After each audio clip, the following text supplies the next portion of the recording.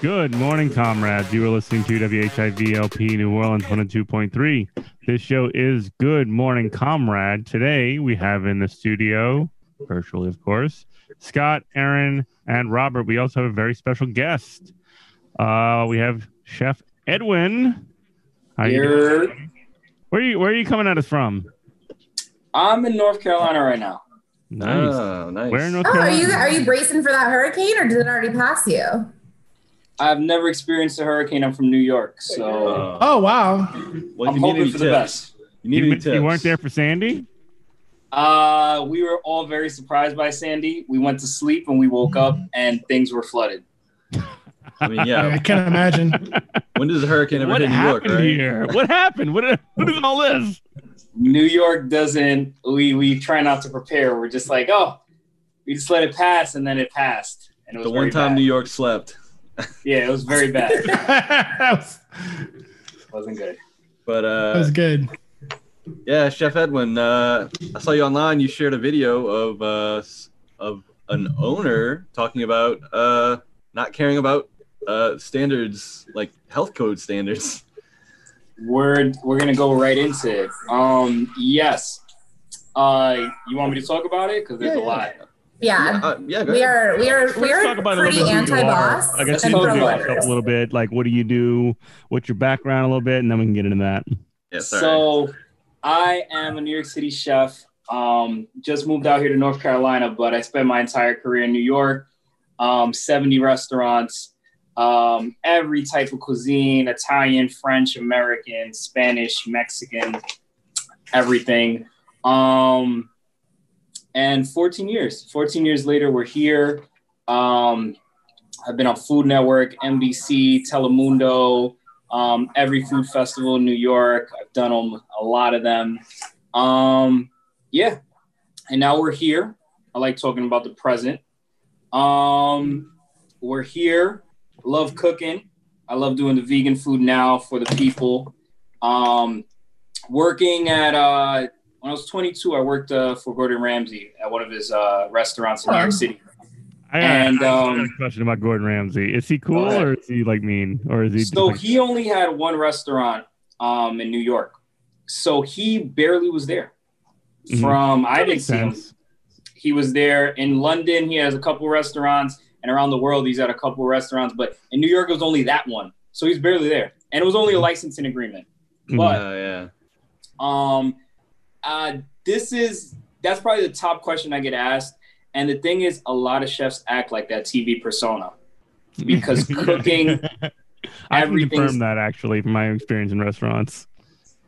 It's just Gordon Ramsay, that persona is just personified in a lot of chefs. And it existed before Gordon Ramsay was like a character. Yeah. My mom told me that when she was a waitress, like there was a chef that wouldn't give her food orders if she didn't flash him. So she like ended up not being able to work there. Whoa. This was like back in the 70s, but I mean, it seems like not a super healthy environment. That's a health code violation. We got Jesus. We had to say the least. At the pizza place I work at, we had a kind of old school chef, like an older guy. He had like big mutton chops and all this stupid stuff. But then like he just started talking shit to like all the women who worked there and like wouldn't do the things he said. And he was like, dude, like the person who owns this is like a woman. Like you can't just like be a jerk like that. Like you don't even understand how like communities work. I think that we can talk kitchen stories. People are so surprised when they don't work in the kitchen. These environments are different. Yeah. Yes, they are. I actually came in kitchens. I came into like kitchen stuff like kind of like around when the Kitchen Confidential and that movie came out about working in a kitchen and how everybody just like is a jerk all the time. So it's very much like that like frat energy when I started working there, and it's like One guy I know got fired because he put one of the club sandwich toothpicks inside a straw and shot somebody in the eye with it. What? That's not funny, but that's kind of funny. Yeah, he got him. Like, they had to fire him. Yeah, but y'all don't have insurance though, right? Yeah, that's why they fired him. Yeah, he had to go. He probably should have been fired even if you had insurance. That's like extra egregious. Yeah. Still. So Kitchen Confidential, Bourdain, good? Very accurate. Very accurate. Yeah, I got that sense myself. And Very I don't know, accurate. Bourdain was a really interesting character as well. Just sort of like the way he would talk about food and places. Like he was kind of doing the tourist thing, but he was doing it in a very honest way. He was like, hey, look at me, I'm being a tourist and I'm trying not to be an asshole. You know what I mean? Well, the thing that a lot of chefs admire about Bourdain is the culture is crazy, but there are a lot of beautiful things about the culture. Being a chef, you always want to teach. It started as an apprentice job. So you always take someone under your wing and you want to show them all your recipes. You want to show them how to cut. You want to show them everything you can. So even though there are some negatives, there's some very beautiful things. And that's what Bourdain was doing when he's doing his show. He's just putting people on to all the different foods, all the different cuisines. And you learn so much about people through the food. Yeah. You can learn about a whole culture through the food. So those are some of the most beautiful things about being a chef. And that's something that we admire about Bourdain. Yeah. Love he was that. That's great the whole at thing. talking about it. He was so good at talking about it. Go ahead, Aaron. I'm sorry. We're based out of New Orleans, and when he came down, he loved New Orleans, and when he came down, he had the Yakamain ladies' food, and apparently he really So she's a local. She's at all the festivals. She doesn't have like a storefront, but she's you can order from her at any time. And he after the show was done, he kept in touch with her. Apparently he helped her brand her food. He really, he did that. He was a mentor to her. And this was after he was already famous. The show had been going on for a long time. And she's pretty well known now. I think a lot of people, when they come to New Orleans, baby's food. Who's this? She just lives around and she's super sweet. Drop a name. What's her name? Linda, the Yakamain lady. I don't know. Let me look at it. Yeah. That's beautiful. That is beautiful. That's one of the things about being a chef. You always pay it forward. Mm-hmm. Yeah. The bad chefs want to be Miss Linda, excuse me. I'm from the north, so I still haven't quite. I No. have a Ms. in front of, but Ms. Linda, the Yakamain lady. Why don't you get Southern real quick right now? Yeah, say y'all. Y'all. It's gender neutral. I'm here for it. So thank you for coming on the show, Chef. I really appreciate it. No, thank you for having me. The chef thing is a very humble cuisine, a very humble job. My attitude didn't change. I've been cooking since I was 17 in New York City, started as a line cook. And then I got on TV and nothing really changed. It's the same thing. I'm just cooking food. Yeah, more people know who you are. Are you a food photographer as well? Because I'm looking at your social media and I'm I'm trying to eat that papaya immediately that you had for breakfast. These pictures are my girlfriend handles a lot of my social media and my pictures. Give her a raise. She's amazing. These look so Thank good. you. Thank Look at how good that looks. Thank you. Give your girlfriend a raise is what she just said. Give your girlfriend a raise. And I'm in the back yes, raise. Emotional labor is labor too. Okay. Oh my God. Just don't have me in hot water. Yeah, sorry. You didn't know this was gonna be a gotcha interview, huh? Oh my gosh. So what brought y'all to North Carolina? Once again, that goes to my girlfriend. She said, how much is your rent in Williamsburg, New York? She said, you could get a mansion out here in the South. I didn't believe her. And then I came out here and I was like, wow, it's true. Yeah, pretty much. New York is, I went to go visit my friend and she told me what she was paying for her rent. And she literally was living in 180 square feet. And I was like, what? How could you possibly? Let's throw out numbers. I was paying $2,800 for a 1-bedroom in New York, no utilities. And it was just a 1-bedroom apartment. It was in Williamsburg, very nice area, but $2,800. That's how much New York rent, Jeez. Yeah. I mean, that's ridiculous because I used to live in Biloxi, Mississippi, right on the beach for $700 a month. That was pretty much the best place I ever Was had. that pre or post Katrina? Post. This was like way after though. Yeah. Like 10 years after. What were you doing in Biloxi? It's working. I feel like Here and every there. time this show, it's like He a nerd worked at the Air something new about Force Scott. base. Yeah, he's the Air Force guy. He was at the That's Air right. Force base. Oh That's no. right, that's right. That was when I stopped cooking for a while. But I'm back. He stopped cooking to be in the Air Force Yeah. and to go I on quit. 2 tours to Kuwait and Iraq. Is this a true story? It's usually reversed. I hire a lot of people out the armed forces, but they do the armed forces first. No, I did armed forces and I joined the military and I was like, this sucks. I'm gonna be a line cook again. Yeah. So he started. So his first job in restaurants was back in the day in Slidell. We used to work at the same restaurants. That's my brother. Yeah. And we worked at the same restaurant down at the end of military, Gaza Military Road in Slidell, Schaefer's restaurant. I'm sure you've heard of it. It's the world famous, no longer there, Schaefer's. In beautiful Slidell. Beautiful Slidell, Louisiana. But yeah, he was a waiter. And I mean, he was a waiter, and I used to wash dishes, so we just curse each other out every day. You did prep too? Yeah, but I would curse. Is that why this is such a toxic broy environment? Is because you both worked in kitchens? We got a lot of Is that kitchen why? in us. We got a lot of restaurant in Is us. that why I'm the only woman ever on this show? Yeah. Did you guys catch that famous movie? Everybody knows it. Who got in it? Ratatouille. Who? No. Ratatouille? Oh, damn. Waiting. Yeah. that movie. I was going to say that is like my actual only, because I never worked in kitchens. I always worked, my like school jobs were always You know what I noticed about that movie though? They weren't stressed enough in that movie. They were just They weren't stressed enough. They were having a good time. Stressed. They weren't being awful because they were miserable. They were being awful because they were like in a movie. But didn't they capture the funny moments perfectly? I feel like it was very in a accurate. sense they did. In a sense they did. That the vibe I think they missed was the like constant like, only one of the characters was the one that was like there forever. She like been there for a really long time. Yeah. And she was like the sort of like senior like shift lead or whatever employee. And then like everybody else is like everybody else is just like oh whatever. You know what I mean? Wait, but Rob and Scott, nobody wants to see the stress that we really were in though. Yeah. Yeah, that's true. It's not good for the Hollywood movie. It's not Don't good sell. for the movies. And we'll talk can we get into my latest restaurant? Yeah, How'd that go? Nobody wants to see that. So, but we'll talk about it. So we had a owner.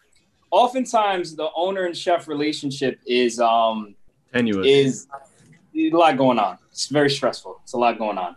Why is that?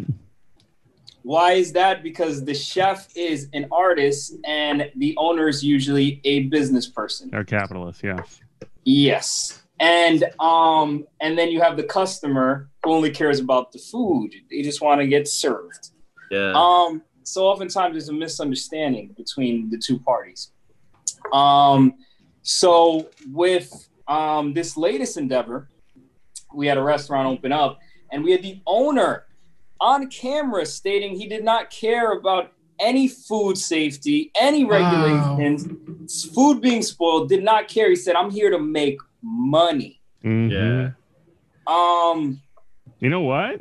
That is the most honest thing. That is the most honest thing that he could possibly say, I suppose. I mean, like credit in a sense that to that point. However, it's also reprehensible. Okay, so I have some questions. Yes.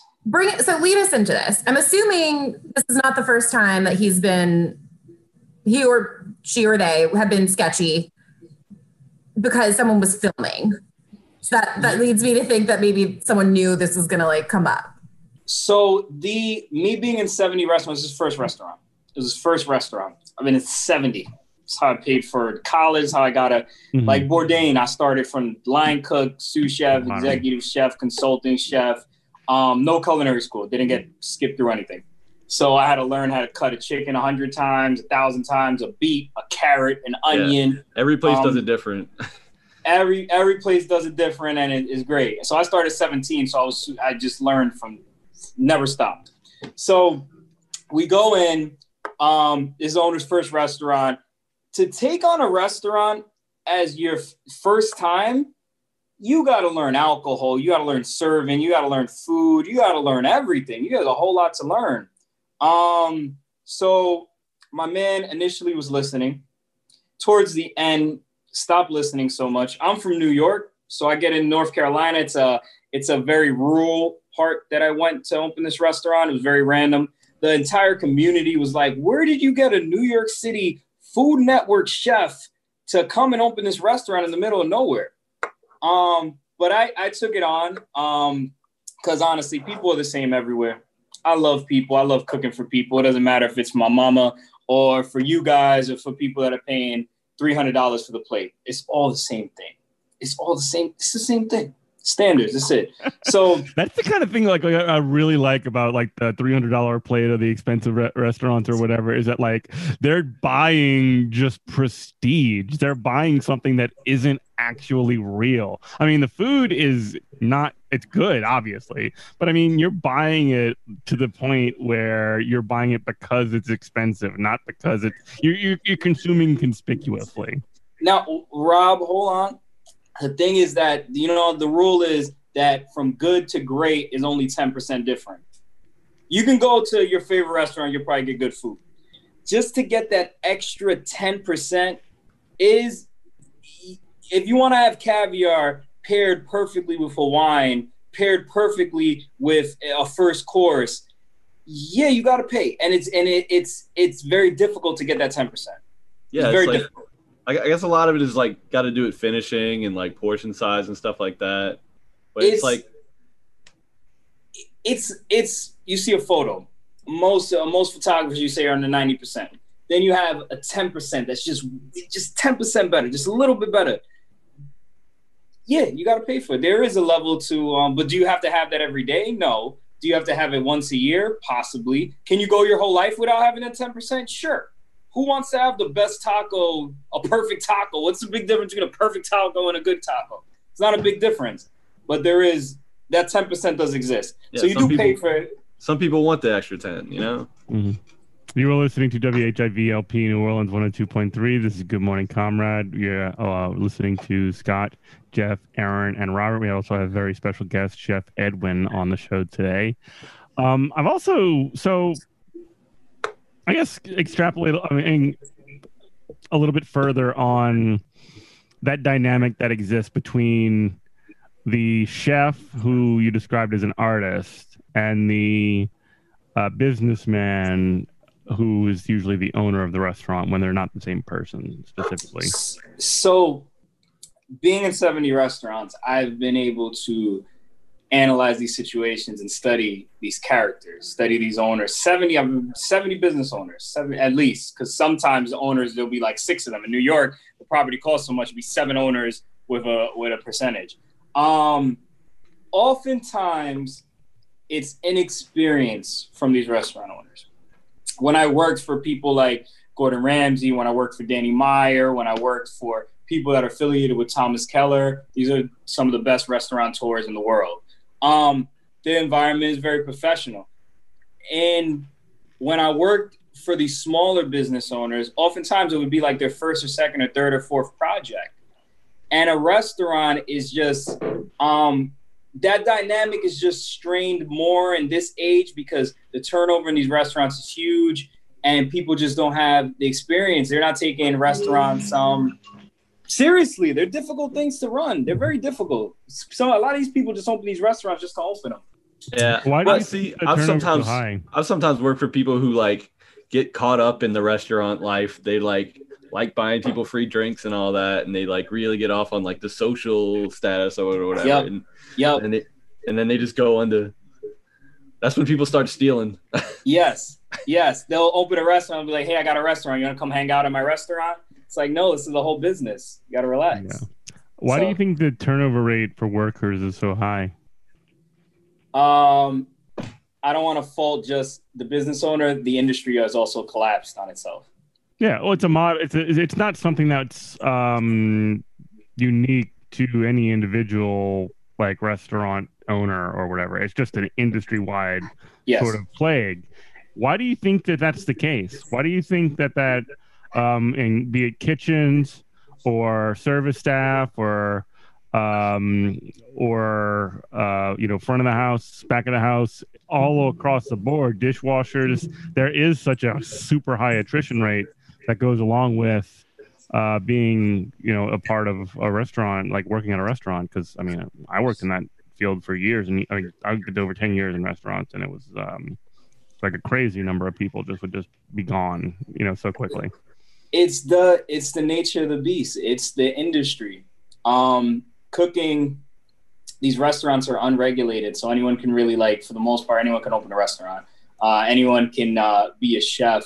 There are certifications for these chefs. There's a chef, all types of certification. But for the most part, when you're applying for these chef jobs, it's just come in and cook, and you start from the bottom. To open a restaurant, a lot of these restaurateurs just open the restaurant. Now, when I work with large restaurant groups, it's completely different. You have rules and regulations. You got a handbook. But for a lot of these small restaurant owners, I know in New York, when I worked in a lot of these restaurants, people just open a restaurant. They wouldn't even know what they're doing. No business plan. You know how many times I've seen a business plan in these restaurants? 50% of the time. 50% of the time in 70 restaurants that I see a business plan. A lot of times the business plan is just open. So that is now the future of this industry, I think, is finally catching up. It's finally catching up. People are like, we cannot treat our workers like this. I know my conflict comes from being in between millennial. I think that workers are your best investment. And a lot of times business owners do not think that, especially with restaurants. In other industries, yes. So in this restaurant thing, you're dealing with people. It's a people industry. So it's not an exact science. So you're going to have high turnover. You got to be good with people. You have to be good with people. A lot of these business owners are not good with people. They're good with business. It's not the same thing. So that's the problem. It feels like that is kind of a uniquely American issue, because I know that, I'm thinking about kind of well-known foodie places, like we'll say France or places in Europe generally. The idea people are career servers and they are amazing at it, and they work their whole lives as a server and they're good at it and they get respect because they're really good at their jobs. And I think that as far as please stop me if I'm wrong, but in the US, the industry, it's okay. If you're a chef, you get respect. If you're a sommelier, you get respect. If you're a restaurant owner, you get respect. But if you are working as a server for 4 years, that's not something to be considered. That's working front of house is something an in-between job. Or if you're the head of a bar, that's a great job. If you're a bartender, maybe that's not as prestigious. So it's this weird idea that all of these things are needed to make the restaurant run, but only certain roles are considered to be kind of actual careers versus just transient positions. I think you hit on a very intellectual topic, Erin. Yes, prestige and how the positions looked at. Yes, I think that I haven't worked in France or England or Spain or any of these food capitals around. I can only talk about New York. Yeah, if you say I'm a bartender, people be like, so who cares? When you say I'm a sommelier, they say, "Oh wow, you're a sommelier." That's a very same as a chef. Words. Huh? I love words. They have so much power. Right. I think that might be uniquely an American thing. In the kitchen, it happens too. If you're a cook, it's whatever. If you're a sous chef, it's whatever. It's are you the chef? Yes, I'm the chef. And it's oh, okay. But oftentimes the sous chef and the head cooks are cooking more than me. When I turned as a chef, when I became a chef and I get my chef positions, I cook maybe 30% of the time. Yeah, the rest is planning the menu and stuff like that. Planning the menu, ordering the food, making sure that we have our Department of Health regulations, training. I'm constantly training people. And then when press comes in, newspaper comes in, they want to talk to the chef. Press you're the manager, kind of. Yes. So that is the difference. As a sous chef, I was probably a better cook when I was a sous chef than when I was executive chef, because I was cooking every day. I don't have to worry about anything else. Yeah, you're constantly thinking about different flavors and stuff. As a sous chef, cooking all day. Even a prep cook, you could be prepping all day. I see every piece of fish that comes in here. That guy's a badass butcher. That guy sees every fish before it touches the plate. So I think there's just misinformation. A lot of times, digital age is still fresh and new. How many chefs do we have out there talking about what's really going on in the industry? Oh no, they're very much scared to lose their jobs. Like it's kind of like a loner kind of thing, like mindset. It's like, what do I care about some other kitchen? I was working at a place and they had a group of local people who had the same job, like doing a march in the city. Walked right by a restaurant. I said, hey, can we give those a pizza or something? Just to like support them. And like somebody else in the staff was like, what does that got to do with us? I was like, are you kidding me? Like this is our wheelhouse. Like the industry, the industry's due for a makeover, and I think it's coming. The chefs go through a lot, restaurant owners go through a lot, bartenders go through a lot. That stressful environment is it's a lot. But yeah. I mean, ask away. You got a chef here that worked in 70 restaurants. I'll clear it. I know you guys worked in a lot. I've seen a lot, bro. I never stopped. I worked straight through. Give us some of the horror highlights. Wow. As a chef, oftentimes on Monday you'll come in, and on Tuesday, if you're the new chef, the whole staff will quit. You'll have a whole. You'll walk in. You'll be like, hey, what are the recipes? How do I run this restaurant? They give you a menu. They say, figure it out. Carbonara. You go into an Italian restaurant. We got pizza. We got appetizers. We got ensalada. We got you got to know how to make the carbonara. You got to know how to make the everything. You got calamari. No recipes, and you got service at the end of the day. 5 o'clock. You come in at 9. There's nothing there. What makes your whole staff quit? Oh, something happens over the weekend. Anything, but oftentimes when you have a new chef come in, people are like, I'm not working for that chef. They'll be like, if the head chef quits, oftentimes all the staff will go with them. Very often. It's a loyalty thing, like a captain of a ship sort of situation. Yes. It's like somebody in a foxhole. It's like, I'm not getting a foxhole with that guy. Because I've worked in enough restaurants to know that like a lot of times there is sort of this building the plane while you're already trying to fly it sort of situation going. Like you just take it till you make it and you just go. Plus, it's like social dynamics kind of like jacked up to 10, where it's like all the slight little like public slights that people take for granted. Like if you're busy and somebody calls your name and you don't like turn around right away, they could be like, oh, this motherfucker. They just think they're so special. So what happens, the chef, when you're working in the kitchen, it's so hot. It's so stressful, so many hours. So if you have your chef, let's say Chef Edwin, people love working with me. Initially, I had to learn how to be a good manager. And then as I got older and I just love what I do. I love teaching people. I love teaching you how to use this knife, how to cook. People love working for me. If something horrible happens with me in the kitchen, let's say the owner treats me unfairly, my staff is probably going to leave with me. Now as a chef, as a reputable chef, I usually turn around. I say, hey guys, you guys got to stay here. Stay here, work with this guy. And then if it doesn't work out, then I'll hire you. But I never try to poach the staff because that's unfair to the customers. And that main thing is unfair to the customers. Customers are coming in trying to get a hot plate to eat, and you're going to take the whole staff with you. That's crazy. But oftentimes people will love the chef so much, they'll leave with you. It's not your fault either for being good, for right? like developing loyalty amongst the people that you work with. That's a natural thing to do. Hold on. The only thing I did mention in the kitchen is super hot, super stressful. So these people do, sometimes they make irrational decisions. At least in New York, they're not working 40 hours. A lot of times these guys working 60, 70 hours. It's crazy. So it's a very different environment than sitting in an office and working 40 hours and being like, hey, do I quit? After 60 hours a week working in 90+ degree weather, people act irrational sometimes. There's like a natural like divide between the front of the house and back of the house sometimes. Like less now than you used to be, but like sometimes like somebody's not getting tipped well, so they'll just be real like aggro and like that like kick something off, Absolutely. And the unorganized places. In the organized places, like I said, there's systems in place. So for example, in an organized place, before service starts, say we open the restaurant at 5 o'clock. 4 o'clock, I'll have a meeting with everybody. I'll be like, hey, what's up, guys? This is the food that we're serving today. This is how much it costs. We'll walk through it. This is the wine that you can sell with it. This is what I want you to push. These are the specials. And everybody's happy. Everyone eats together. restaurants at the end of the day, we have to remember, are small businesses. They don't get the assistance that a lot of these big companies get.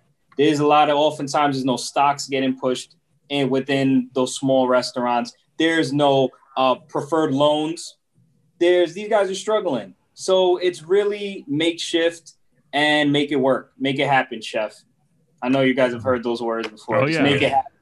Just make it happen. Also, have you gotten any pushback from your business owner, your boss, I guess, for posting that video and for kind of making your concerns known? Because I know that I've seen a lot of different stories on, Twitter and around where someone will say, hey, don't go to this restaurant. Staff has tested positive for COVID and they haven't cleaned, and then they faced repercussions. So are you kind of insulated from that because of your position, or how does that work? No, that particular situation, I have been someone seeing workplace abuse. I'm Puerto Rican. So I learned in these kitchens speaking Spanish.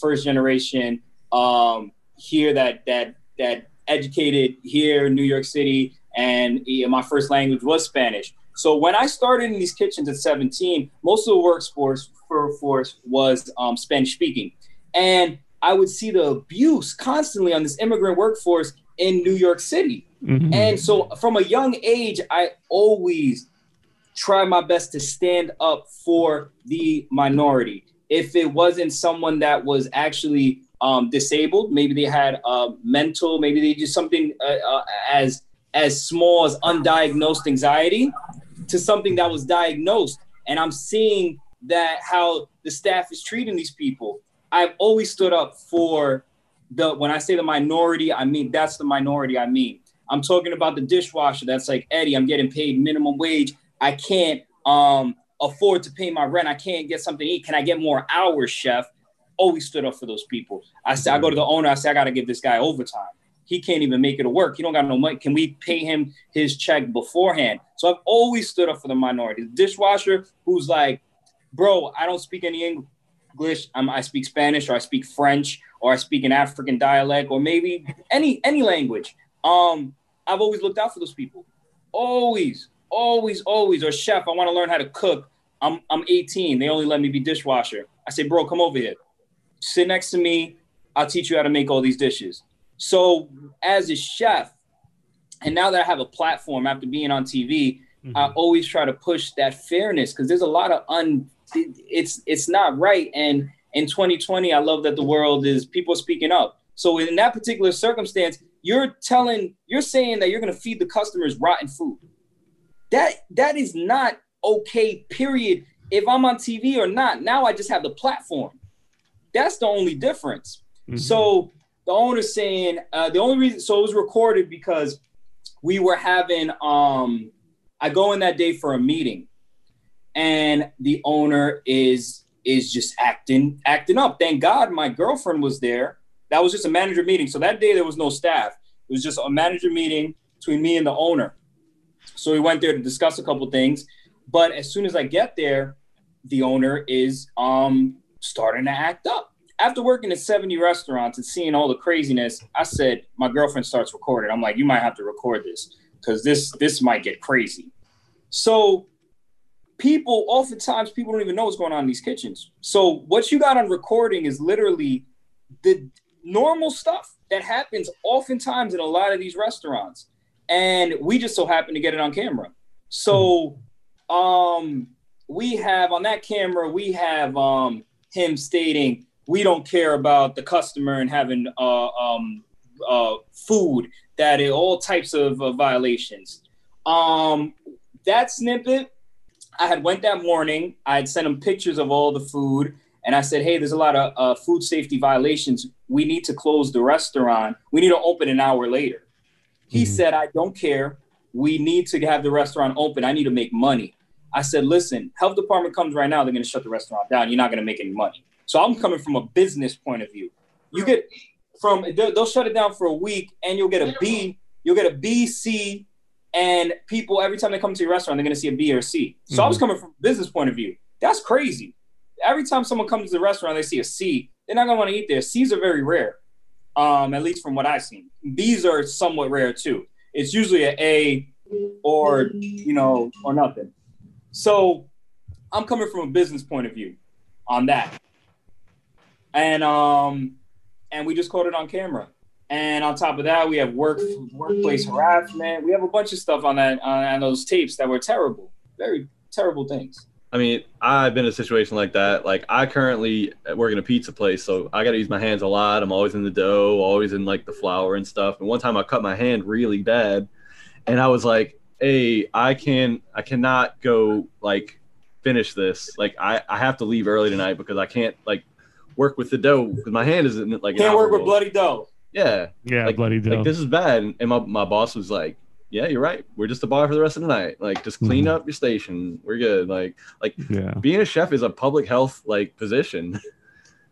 You are listening to WHIV LP New Orleans 102.3. This show is called Good Morning Comrade, goodmorningcomrade.com.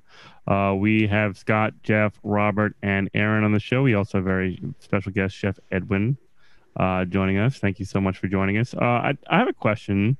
And you say you've worked in a lot of restaurants, and we're a very pro-worker show here, very pro-union show. And I do want to ask if you have any experience working with any of the unions in your experience, and how has that gone? Would more worker representation and power sort of help that help to make these sort of standards better? Because I mean, my instinct is that unions are there to make everything safe for workers and for the people that they're doing work for. So there's more work to have going down the line, right? Yes. I have worked with union kitchens, and they're completely different. Gordon Ramsay's was a union kitchen at the end. Mm-hmm.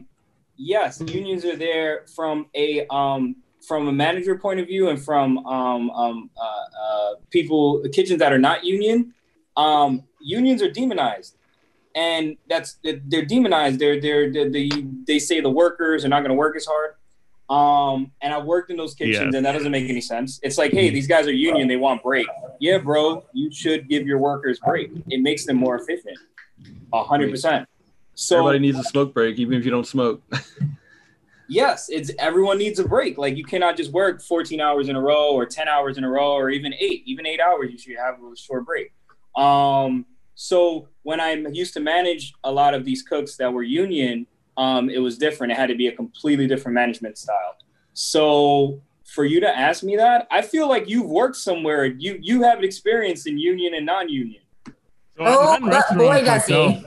I don't have a restaurant experience myself, but I do have some friends who have had shared experience with. Now, I have worked in different union workplaces and non-union workplaces, and there are market differences. But I have not worked in a service industry job that was union, specifically because in the South that's just very rare. So I live in New Orleans area. There's only 2 hotels in the area that are organized by Unite Here Local 23, which is fantastic. I love them. We love them. We're very here for them. I appreciate that. I like that. I like the unions. Yeah, and they have the Hilton and the Lowe's hotel down here, and I tell people go to those places because that's where. And I have friends that were organizers for them. Lowe's is nice. And I do think that because I haven't been experienced necessarily that specific difference in a service setting, in my experience, which is over 10 years, I just want to know a little bit more about the difference in dynamics. Because absolutely, I'll break it down. So boom, a cook comes in. I can tell you very specific back out. Cook comes in, union, coming on time, probably given a chef coat, probably have pants. Probably have chef pants and a chef coat. Has a schedule that is an actual schedule. Oftentimes when it's not union, it's just like, hey, can you come in at 11 today? Can you come in earlier? Can you come in at 2? Very ad hoc. Their seniority. When I worked union, when I worked hotels and hospitals, there's cook 1, cook 2, cook 3. There's tiers. In another restaurant, it's just, you guys are just hands and you can leave if you want and we'll just hire somebody else. There's no paid time off, 0 paid time off in 90% of the restaurants I worked in, 95%. No break. You literally, if you are very, very, very, very good at your job and you somehow get everything done, you might be able to eat in the corner on top of a crate for like 5 minutes. There's no regulations. You could end up, I worked one day from 6 a.m. to 1 a.m. straight, no break. Triple shift. Yeah, crazy. Breakfast, lunch, and dinner. So a union protects these workers from things that are pretty standard in a lot of other jobs. I've worked 4 months in a row, literally 7 days. In a union, you can't do that. So yeah, I'm very pro-union. And that's why the turnover is so high, because people will work 3 months in a row. 3 months at a restaurant working 7 days is a long time. If you're working 7 days, 20-hour days, 18-hour days, 14-hour days, 7 days for 3 months, after 3 months, you kind of almost did like almost a year. You're like, okay, I'm out of this. So that's why the turnover is high. They kind of just try to, at least in New York, it's almost like a meat grinder. But No, there that's are the same some, down here. That is a very appropriate word, way to describe it. Like meat grinder. Like I've never worked on Bourbon Street, but like I've heard all the stories about just how like burned out these people get and just awful. Like, oh man. But like you're right. I've never worked at a place that had paid time off. I worked at a place that gave me free chef pants. That was nice. I mean, it just grinds you down, and if they don't need you, they kick you away. It's great. Love that job. Yep. So many mentally ill people in that field.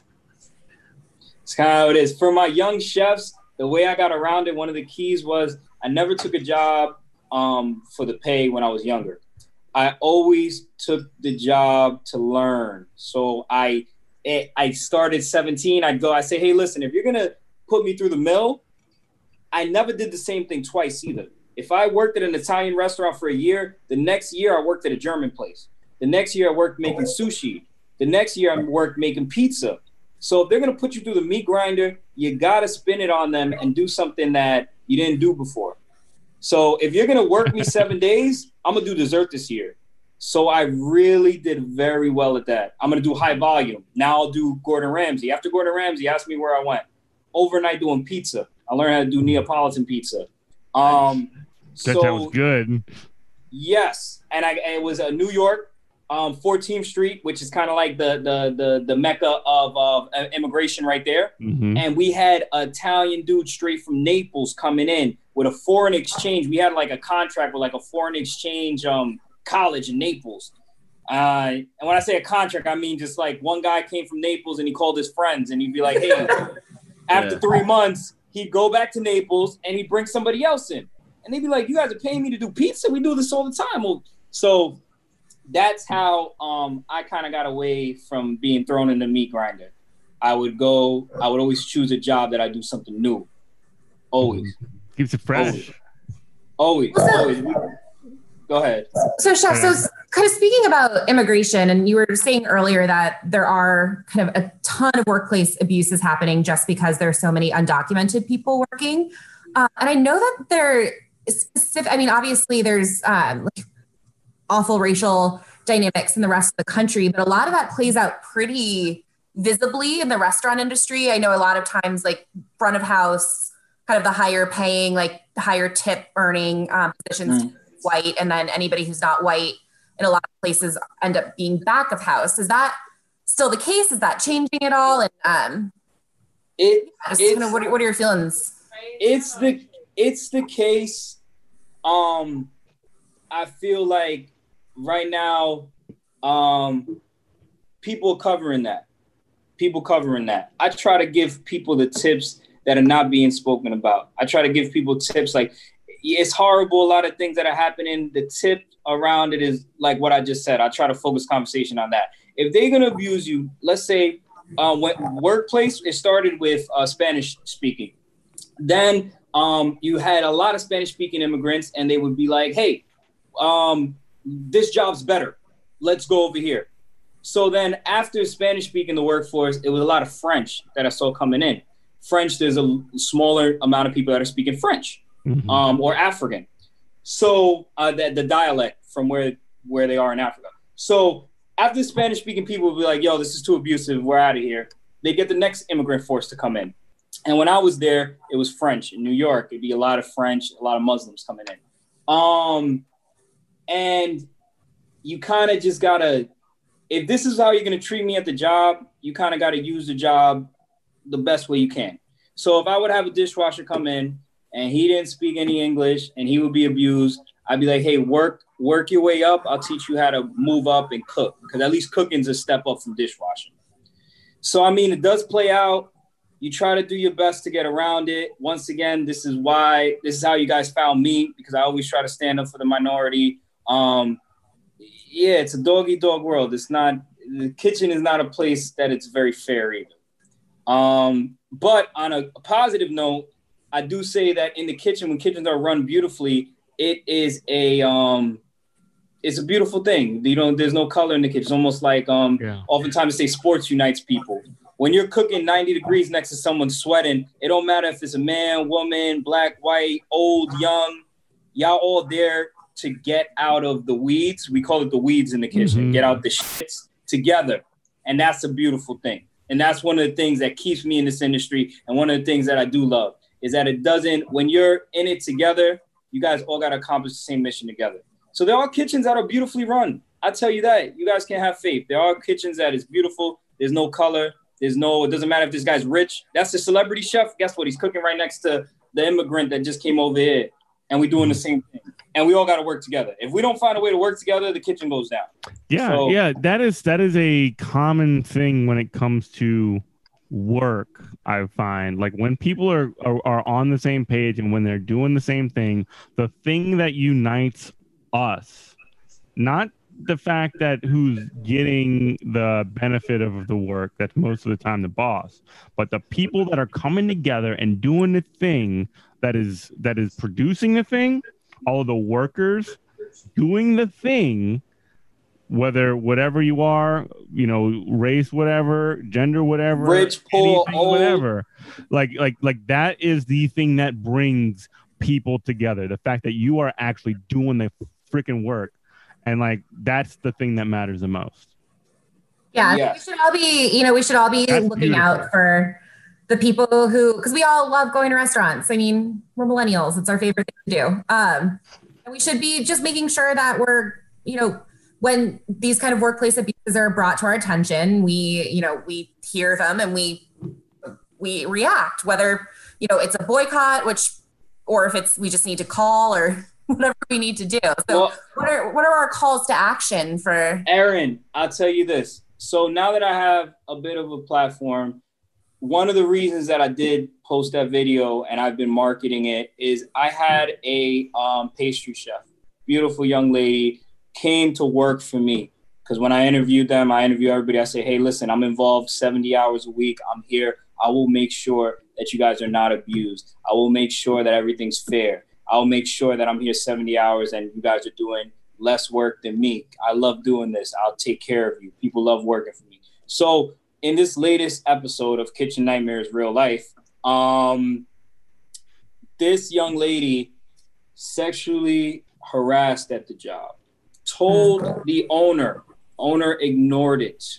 I was not present when it happened.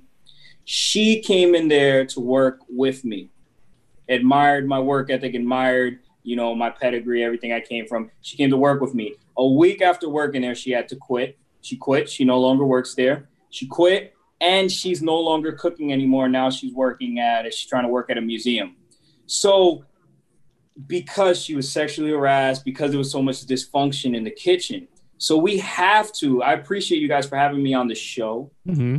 We have to be vocal about, as leaders in our field, if you're a leader as a chef or you're an intellectual and your mind just, you are able to identify these things that are not okay. You have to make it public.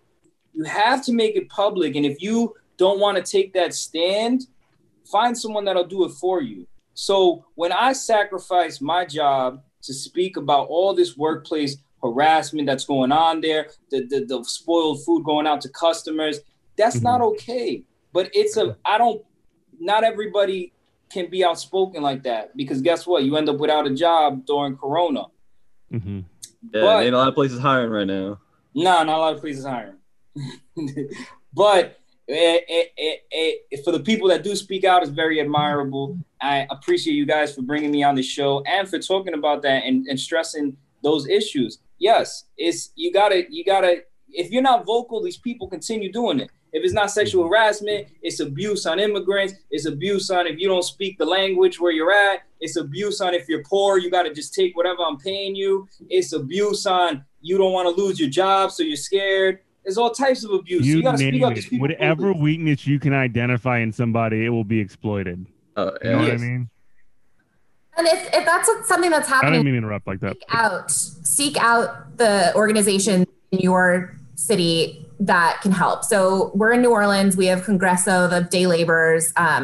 They can help with that. They have attorneys. They have a lot of really great resources. And so a lot of times, especially people who are, don't speak English and who aren't documented, they might feel like there aren't places to turn to. And, in a lot of places there are. And so it's important that getting that information out there, knowing that, hey, if you speak up, people will have your back. That's kind of where we all come in as consumers. If we're not working in these places, it's important. This is, we care about each other, and we really want everybody to be doing well. And times out there. A really easy thing to do also is if you get treated bad somewhere and you see something you don't like, just talk about it. Like the worst thing you could do is talk about it, because like, how many restaurants like stay open on reputation? Like just mess them up, mush them.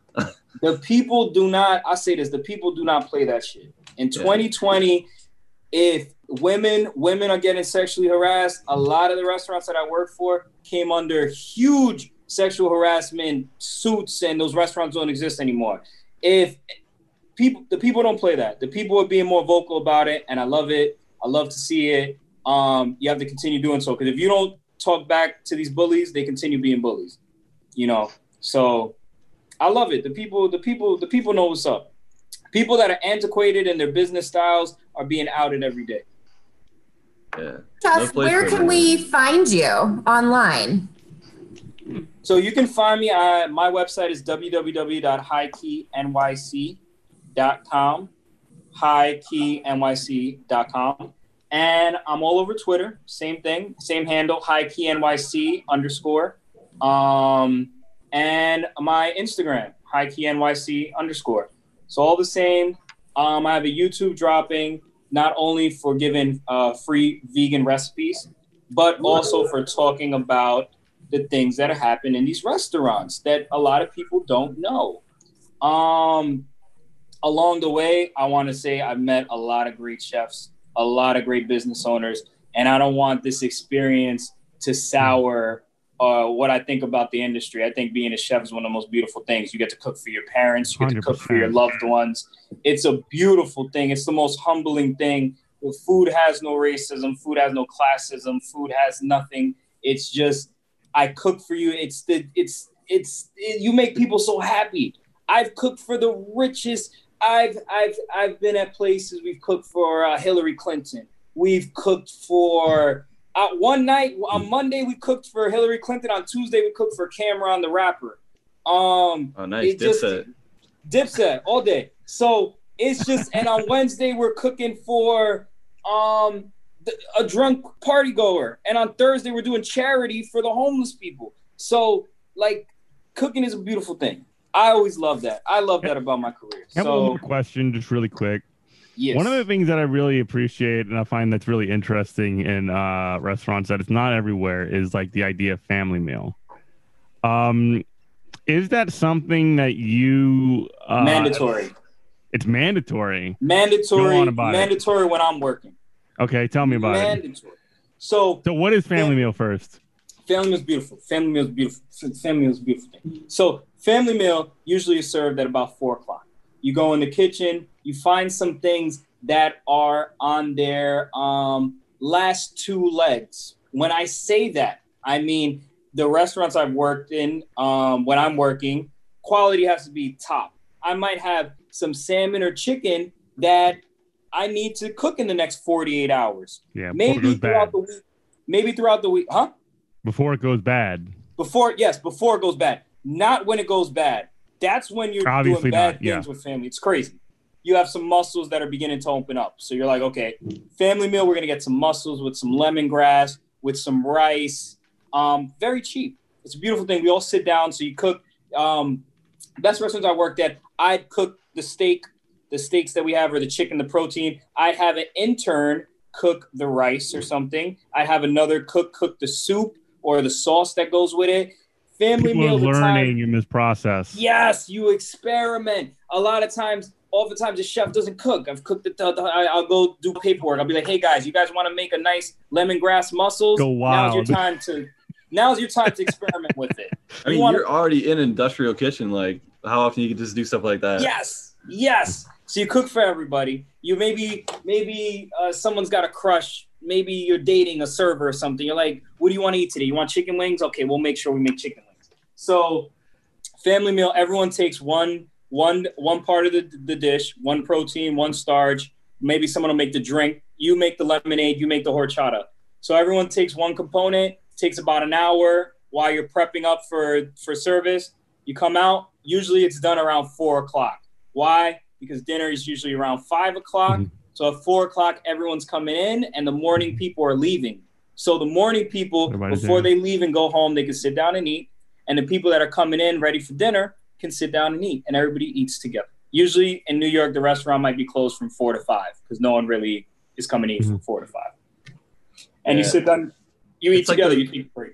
It's like those sushi restaurants that close from like 4 to 6 or something like that, just because, like, I don't know, they got to put it back in the fridge or something. Yeah. Mm-hmm. So I guess sounds so amazing. I love that. Yeah, it's such a beautiful. Cool. It's the experimentation piece that you talked about. 2, it's the not wasting thing piece, which is like so critical. And then 3, it's that everybody does it together. That's such a beautiful thing to me. You know? Everybody eats, and then you get your break before it gets busy. So the best thing is you get to eat, you get to sit down, everyone's laughing, everyone's bonding, and then we're all going to take out this rush together. It builds everybody's bond with one another. You know, that's unity, you know, whether or not you have a union or whatever. That's like you were talking about, the work brings people together, and that's part of it. I guess we're going to start into wrapping up real quick, but if there's anything you want to say on your way out, Chef, thank you so much for your time. Thank you so much for joining us. I really appreciate talking with you, and I hope you come back sometime. We're looking forward to your YouTube. I appreciated all 3 of your viewpoints. I appreciated you talking about pro workers. Love that. I'm people over profits, 100%. And I'll be involved in if anyone wants to reach out to me, I'm involved 100% in any charities. If I am in your part of the world, I will do the charity. My services are 100% free if it's for a good service, if it's for a good cause. And the YouTube's going to be out because I think it's very rarely to have a chef who's worked in 70 restaurants, 17, started 17 years old. Now I'm about to be 32. So it's almost 14, 15 years in this industry, and it's all true. I am a very fair person, so I always tell it like it is. Cool, man. Well, thank you so much. Very cool. Yeah. Very cool. And thanks for putting yourself out there and bringing into what was, a really bad situation. So we really respect, like so much respect, my friend. And you can listen to Good Morning Comrade every Tuesday on WHIV-FM on online at whivfm.org/listen. You can also listen to us online, whivfm.org. /good-morning-comrade and get more information about our show at goodmorningcomrade.com. So thanks everybody. Thank you, Chef. Thanks to the crew. Love you, everybody. Goodbye. Thank you, comrades. Bye.